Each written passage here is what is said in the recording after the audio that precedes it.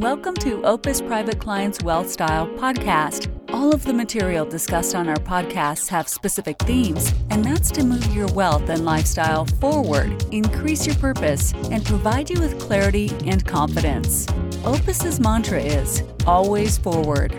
We have found that regardless of one's wealth, moving your lifestyle forward is the number one priority for our clients. On our podcasts, we'll share our rich 35 years of experience in designing strategies, share clients' experiences, and introduce resources that have positively impacted our clients. We trust that you will enjoy our direct, transparent, and realistic approach to positively impacting the quality of you and your family's lives. Now, on to the show. Hello and welcome to another episode of the Opus Private Client Wealth Style Podcast. My name is Ivan Watanabe. On this episode of the Opus Wealth Style Podcast, we're going to actually flip the script and provide a recording of an episode of Dr. Crosby's Standard Deviations podcast where I was lucky enough to be a guest. On that episode, we discuss financial planning and finance for immigrant families. I hope you enjoy it. Click the link below to take a listen and also to subscribe to our next episodes of the Opus Private Client Wealth Style Podcast. Talk soon. Be well. Hello and welcome to the Standard Deviations Podcast. I am your host, Dr. Daniel Crosby. I am joined today by Ivan Watanabe, who is the managing partner at Opus Private Client in New York City. Ivan is a graduate of Holy Cross with degrees in political science and Spanish literature. He was named to El Mundo magazine's Latino 30 Under 30, and as the son of a Venezuelan mother and a Japanese father, he enjoys working with a diverse clientele. Welcome to the show. Hey, I appreciate it, Dr. Crosby. Good morning. Yeah, good morning. Good morning to you. So we always like to start off by talking about trying to humanize this a little bit. So if you could tell us something about you, very impressive bio, but what's something about you that doesn't show up on the professional bio that might be of interest to the listeners? Sure. I think maybe because my dad is Japanese, maybe not all that surprisingly, I practiced martial arts for many years. I'm a first degree black belt. I haven't practiced martial arts in quite some time. Maybe a little bit more surprisingly to those who know me, I was an avid singer in middle school and high school. So I was an active participant in a cappella, glee club, and other singing groups, and joined a group in college, and then quit pretty quickly after I realized how much of a time commitment it was. But back in the day, I was a pretty avid singer. So my father-in-law is a black belt, which kept me very honest early on in the dating process. So that's very, very good, very cool. So any kind of a cappella group always has to have some punny name. So we're going to need to know the name of your singing group there. Oh, what was the name of the singing group? Oh, this is embarrassing that I don't remember. God, I think the Brookstones. I can't remember.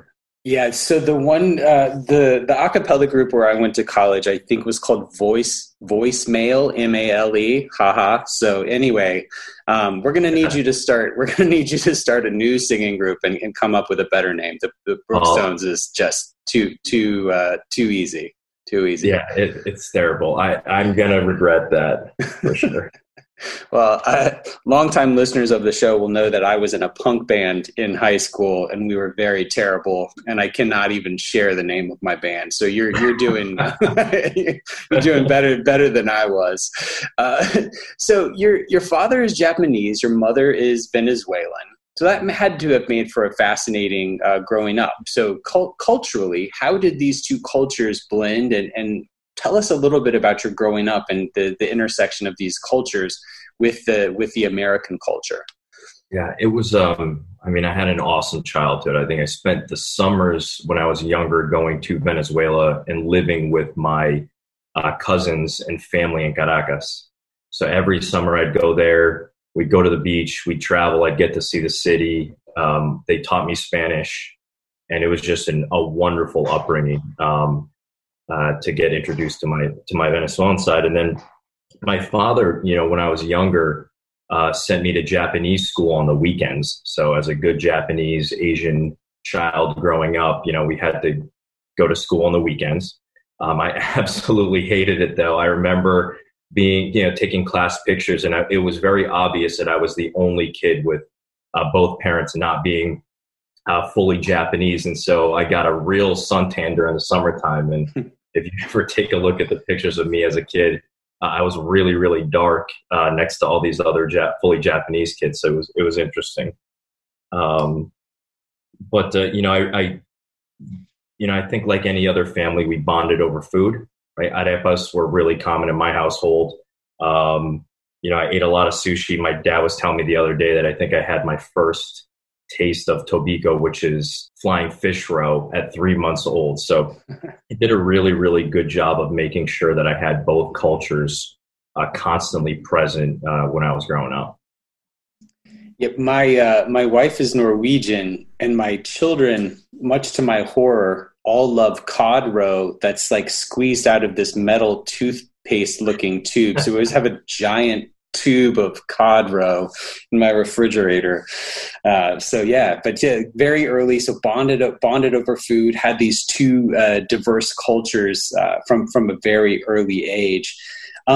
Did you feel a part of mainstream American culture growing up? Were there any messages you got from sort of the broader American culture that conflicted with the messages you were getting inside your home, especially as it had to do with money? My parents did a really, really good job of integrating, American culture in our household.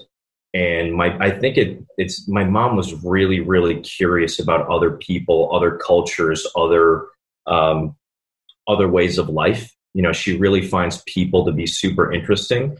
And so, she was never shy about, introducing other types of food or other cultures, or sharing our cultures with, my neighbors, for example, and letting them know about the foods that we ate, about what's interesting about our cultures, telling them about Venezuela, about what it was like to grow up in Japan.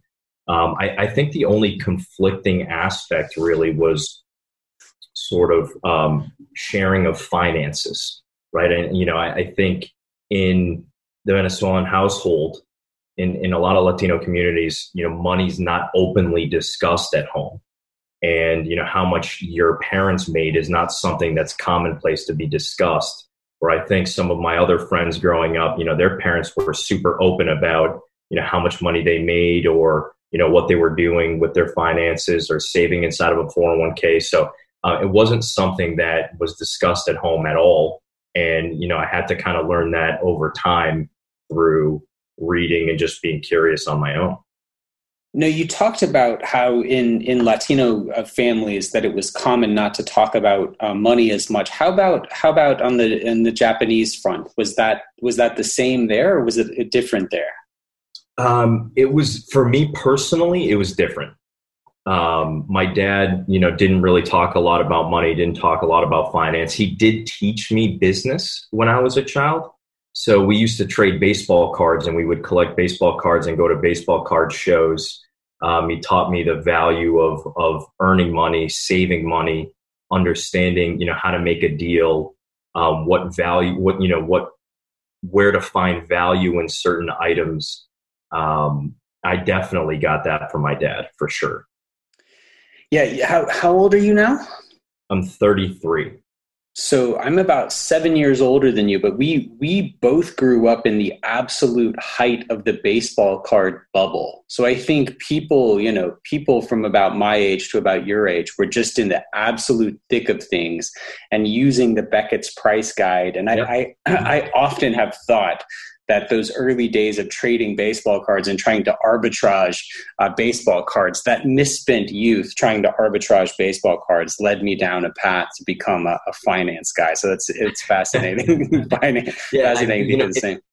It was super interesting, reflecting back on those times. I don't do it often, or often enough, I would say, but how we would go to the table, set up a table, understand the pricing. And again, I was probably 11, 12 years old dealing with, middle-aged men trading baseball cards for cash and figuring out, where there were opportunities for me to make money.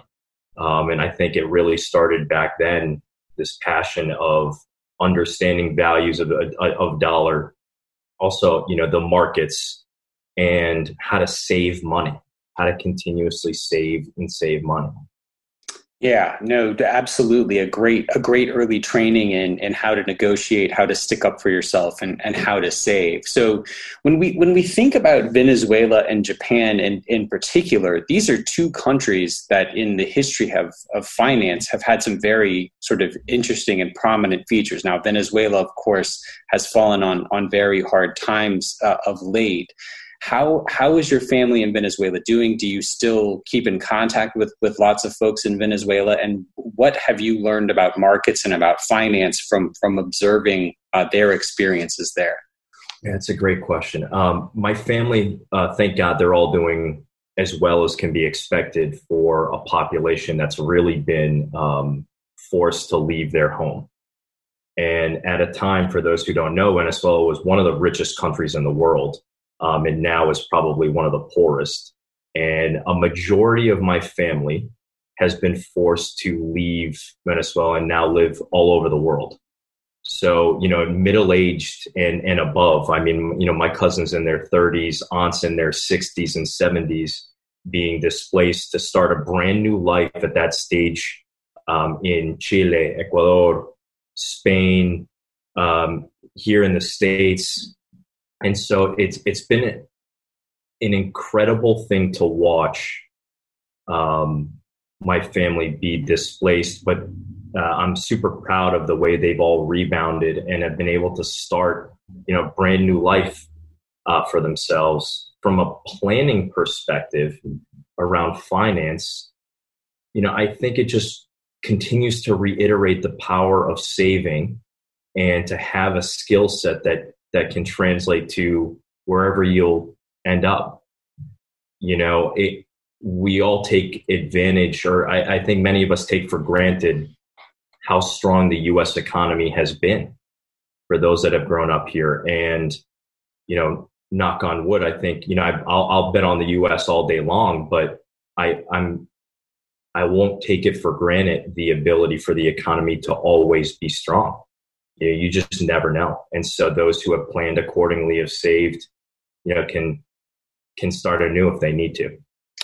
Well, thank goodness your family is doing well, and it's a testament to their strength that they've been able to uproot and make such a success of themselves that way. But I do think it brings something to our awareness.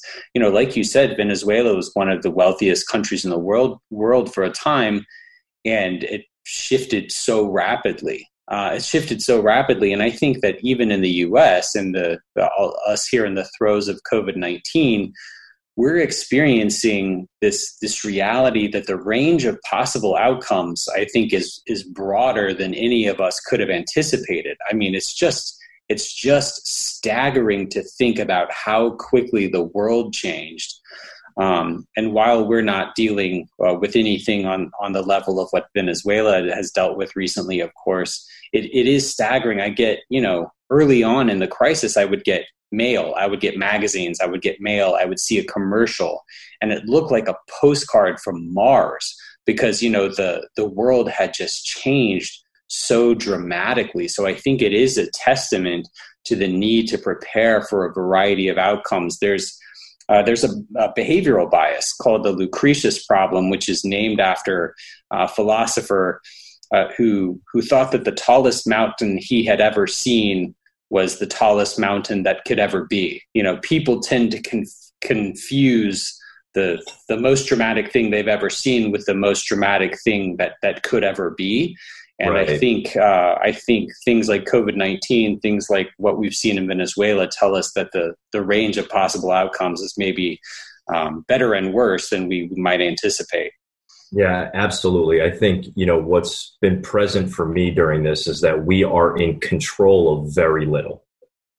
Yeah. And, absolutely. The only thing we can really do is focus on the things that we can control, and everything else, you've got to be able to react and adapt as quickly as possible during things that, are totally out of our control. Now, Japan, turning our attention to Japan, Japan is sort of a famous example of a market that can get overheated to the point where it can take decades and decades to recover, and in some cases may not recover after decades and decades. The real estate bubble, the market bubble in Japan got so pronounced that it's taken decades and decades to even get back to a semblance of where it was. What lessons can we learn from Japan? And I don't know how strong your ties to Japan still are, if you've visited much, if you still have family there. But what are some of the lessons, the financial lessons to be learned from the Japanese economy? I recently went back about 2 years ago. I went to Japan with my family, and they're resilient country. I think they are so rooted in culture and so rooted in integrity in the way they operate, in efficiency, that they continue to harp on that. And really, really rich in tradition. I think the only thing that concerns me is innovation. Are they behind the times in innovating? And because they're so rooted in tradition, are they going to be able to adapt when the world changes? Are they going to be able to adapt as things move very, very, very quickly? And will tradition hold them back? I'm not really sure what that looks like going forward. But, it's almost as if one of their largest strengths and one of the most wonderful aspects of their culture could be their detriment as well. Yeah, it's fascinating. Just as a psychologist, one of the things that I took from my brief career as a psychotherapist is that any strength overextended can become a weakness. So you can see how culturally a reliance on tradition, a reliance on the past can be a source of real strength and resiliency, but it could also be a source of stagnation. I think in America right now, I think we're, our freedom-loving nature has a ton of upside, but it also has made us a tough group to wrangle as we try and fight against COVID-19. You've got a lot of people who want to express that freedom in a lot of different ways. So I think any sort of cultural imperative or any sort of cultural tendency overextended can become problematic. And I think that's true on the micro basis too. Interesting to think about each of us in our own professional development and how we can, take those strengths, apply them broadly, but not apply them so broadly that they become problematic. Yeah, absolutely. So in your work at Opus Private Client, you work primarily with first and second generation families. For the listeners, what are some of the specific unique strengths and also the unique concerns of immigrant families? Yeah, I think it really depends on the communities.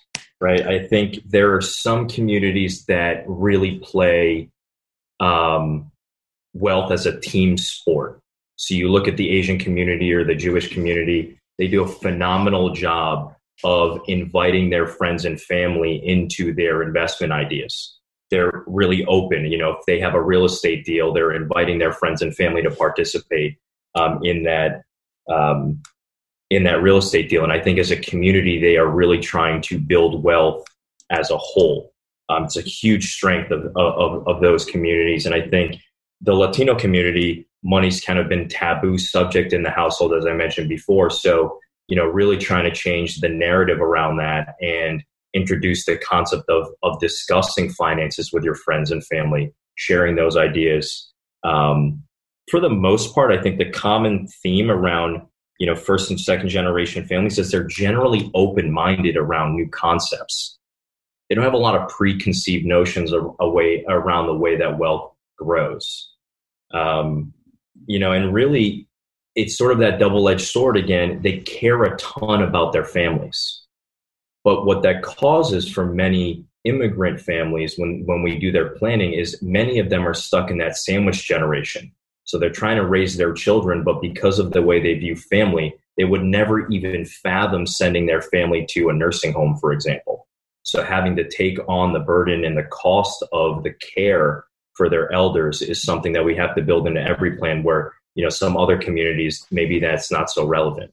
Yeah, I lived in Southeast Asia for a couple of years, and the thing that I heard again and again from folks in the Philippines with respect to Americans was that they thought it was just monstrous that we had retirement homes. Like it was just unfathomable to them that you would put your elders, outside of your home and have other people take care of them. So understanding if you're from the majority culture in America, understanding that different cultures don't view this the same way that the majority culture does is going to be an important part of a financial plan. So something that I'm always curious about when you come up against a cultural norm, like say the norm in the Latino community that you've talked about, that money is sort of taboo, that you don't talk about money. But let's say you have a need to talk about money in a planning or an advice concept. How do you get past something so deeply ingrained in a way that is still respectful of the client's autonomy and still respectful of their culture? How do you manage that crossroads, I guess? One of the first parts of our conversation that we have with most families is just sort of, tell me about your understanding of money and how was money treated when you were growing up. It gives us a really good sense as to how open people are to discuss their finances. Some you'll sit down and they'll be an open book right out the gate, and others are very much guarded. And so my question to them is, what was their experience with money growing up? So I can have some general context to build around. And I'm very, very open and transparent when I'm having these conversations to say, who are the other people that we need to involve in our planning conversation? Who do you run your ideas by? And, are your parents going to be a concern of ours in an important sort of an important part of your overall plan as we build this out? And just asking those questions very directly, I think, open up an entire dialogue. We can only be as good for our clients as the information that they share with us. So asking a lot of open-ended questions is critical because I need all the information. I want to know what keeps them up at night. I want to know how they grew up with money, if they have certain hangups about certain things, if their parents are very involved in their decision-making. I want to know everything so that I can make sure I tailor the conversation to ultimately derive the best plan for that particular household.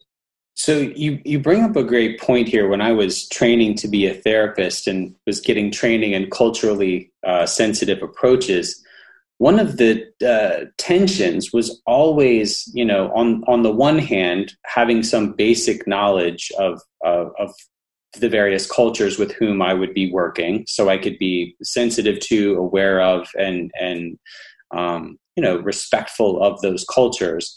But then simultaneously understanding that there's more variance. There's a great deal of variance even within cultures, right? There's a great deal of individual variance. I mean, every one of us is sort of an amalgamation of different cultures. And so, my culture and your culture might look very different on the surface, but they might have more in common than one would suspect once we get down to it. So I think it's, imperative for financial advisors to understand that you need both of these things.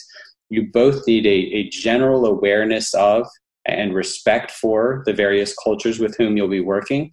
And you need this inquisitiveness. You need this curiosity to understand how someone's individual experience is going to deviate from those sort of broad cultural norms, because there's so much variation, and culture is not a monolith. It's balancing those two things. Yeah, absolutely. I mean, if somebody were planning for me, for example, and if they didn't ask those types of questions and again, approach it with a curiosity, they wouldn't know, how would you possibly plan for a Japanese father, a Venezuelan mother, a kid that went to a really prestigious boarding school and then a Jesuit liberal arts education, right? So, how would you, if you just read my bio, you wouldn't have any idea how to approach me if you started to bring in these, internal biases to the conversation. My approach is always just be curious, try to understand as much as you possibly can. Don't go in with any preconceived notions and then adapt from there. Yeah, I think that's fantastic advice. So it's interesting. I've seen you write about how for first generation families, owning property is a great sign of financial success, and sometimes doing anything else with money is even seen as foolish. And this is fascinating because it mirrors my own experience of my family. I'm from Alabama. My family, if you go back, a couple of generations, lost money in the bank runs of the Great Depression, and after that, my great grandfather sort of made this promise. He had been this successful middle class guy, and he lost it all in these bank runs. And he said, "Look, I'm going to make this money back. I'm going to work hard again. And this time I'm buying land. Like, I'm not going to put it, anywhere where it can sort of disappear into the ether." And so our family farm is a direct consequence of this decision. And it was very much ingrained in me, even growing up in a city and sort of a suburban setting. It's very much ingrained in me as a consequence of generations of cultural education that, like, you want land. Like, land is the only thing that they can't take from you. Right. And yet, we know as market historians that that's not always all that diversified. We know that things like equities on average have vastly outperformed things like residential real estate. So how do you, again, maintain a respect for what is a very deeply held cultural tradition while educating people that they need to diversify and there may be better places to put their wealth? Yeah, I think it comes from the American dream, right? Owning a home was a pillar of this American dream for many immigrants. And that really was the identification of you've made it here in the States as an immigrant. And while I can really appreciate that, and I truly do, I think real estate, like any other investment, cannot be the only place where you put your assets. Real estate, people enjoy it because it's tangible. They understand it fundamentally. They can see the property, right? Whereas the equity markets or stock market is foreign to them, no pun intended. But really, you can't see it, you can't touch it. Somebody else is in charge of those assets, and I don't truly understand the way the markets work, so that's very scary to me. But seeing my apartment building, I can touch it, I can feel it. I think I'm extremely sensitive to that, and I really understand that. But like anything else, you don't want to put all your eggs in one particular basket, and you want to make sure. And these times are a really great example of that. There are so many landlords out there that have been solely building their wealth in commercial real estate, for example, or residential real estate, but their tenants are out of work, and the laws really are protecting of their tenants. And so if their rent rolls aren't coming in, well, then who's responsible for those mortgages? And, are they properly saving in other asset classes to help them, offset those losses? Right. And so you just have to have a general plan around it, but you want to make sure that there's diversification around different asset classes. And I think I've always had an exception around saving all of your money in one particular place, and that being the sole place to plan. Yeah, and unfortunately, I do think a lot of people are learning the hard way right now that real estate is, as just as complicated as the next asset class when it comes to periods of great performance and periods of dramatic underperformance. But I know a lot of people are really hurting. People who have built their wealth by being landlords or through Airbnb and owning second and third homes. So yeah, a dramatic and painful lesson in the power of diversification, to be sure. So as we begin to wrap up, I want to talk a little bit about the impact of COVID-19 on the families you work with. And you actually have a unique perspective because your wife is herself a doctor who is on the front lines of this battle. Can you talk about what you're seeing from New York and how the experience of your clients and perhaps even your wife has impacted the way that you think about the world of finance and the world of planning? Yeah. So just for those who don't know, my wife's the chief anesthesia resident at Columbia Presbyterian Hospital in New York, which is probably one of the most impacted hospitals for COVID positive patients in the country. And it's an extremely interesting and scary time for everybody, regardless of their financial situation. Even my most wealthy clients are directly impacted by seeing their family members test positive, pass away, have to plan a funeral, not be able to bury their loved ones, not be able to visit their parents in another country, and seeing the impact for them, abroad, not being able to travel to go see their family. I think regardless of wealth today, everyone is impacted both physically and mentally from what's going on. And, I can't help but think about the importance of saving from a financial aspect. And it's never become more apparent to us that you want to make sure that you have plenty of money saved for the unexpected, and that you want to be planning for the unexpected as soon as possible. Unfortunately, my wife's seeing patients pass away on a very regular basis at the hospital, having to have power of attorney conversations and health directive conversations when people didn't have these documents already in place.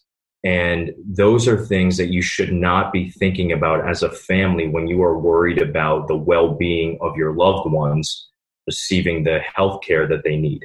So, really it reminds me that life is very, very random, and we can't plan for every unexpected event, but we have to do our best to not put things to the side and wait for them to someday magically be the right time to figure it out.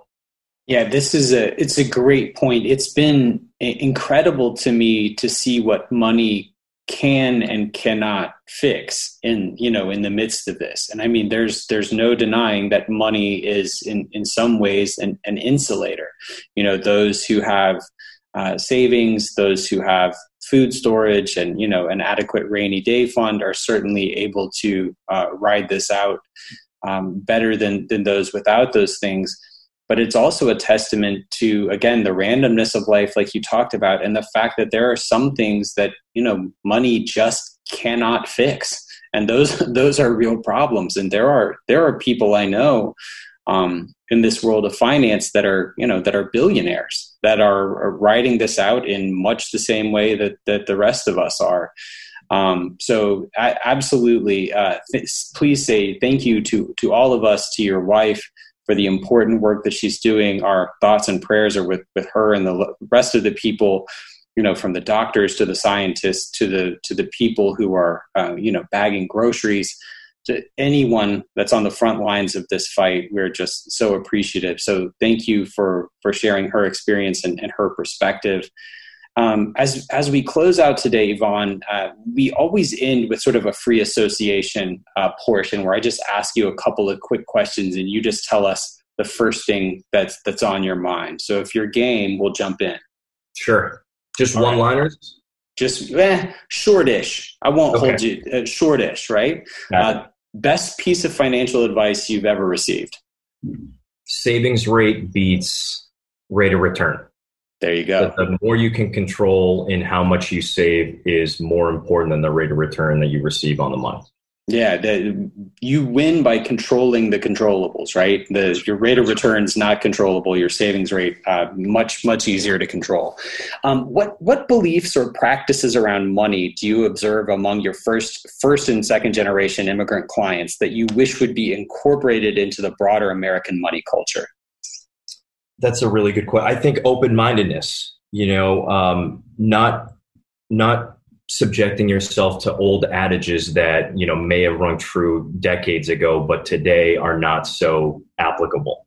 I wish people were just a little bit more open-minded and allowed us to prove out, through economic principles that an old adage may not still ring true.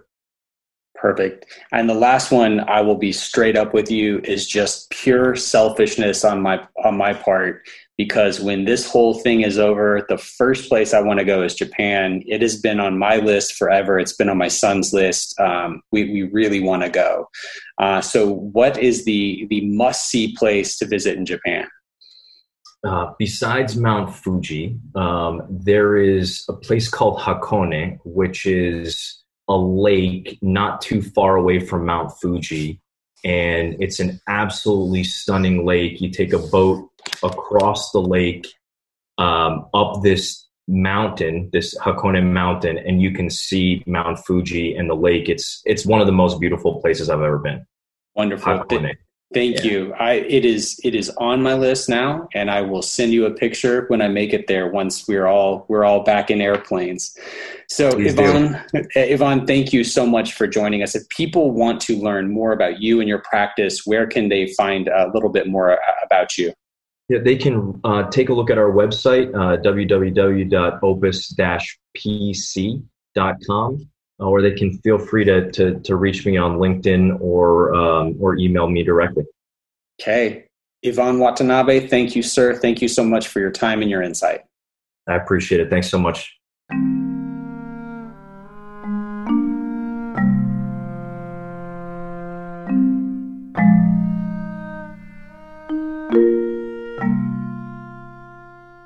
All opinions expressed by Dr. Daniel Crosby and podcast guests are solely their own opinions and do not reflect the opinion of or endorsement by the Guardian Life Insurance Company of America, Guardian, and its affiliates, subsidiaries, employees, and agents, including Park Avenue Securities and the Guardian Network. This podcast is for informational purposes only and should not be relied upon as a basis for legal, tax, and investment decisions. The opinions are based upon information participants consider reliable, and Dr. Crosby and Guardian are not responsible for the consequences of any decisions or actions taken because of the information provided. Guardian copyright is a registered trademark of the Guardian Life Insurance Company of America. All materials are subject to United States copyright laws. Copyright 2020 Guardian. Ivan Watanabe is a registered representative and financial advisor of Park Avenue Securities, LLC, PAS. Securities products and advisory services offered through PAS, member FINRA, SIPC. Financial representative of the Guardian Life Insurance Company of America, copyright Guardian, New York, New York. PAS is a wholly owned subsidiary of Guardian. Opus Private Client, LLC, is not an affiliate or subsidiary of PAS or Guardian. Guest speakers and their firms are not affiliated with or endorsed by PAS, Guardian, or Opus Private Client, LLC, and opinions stated are their own. Opus Private Client, LLC, is not registered in any state or with the U.S. Securities and Exchange Commission as a registered investment advisor. CA Insurance License Number 0H44206. 2021-131159, expiration 12/2023.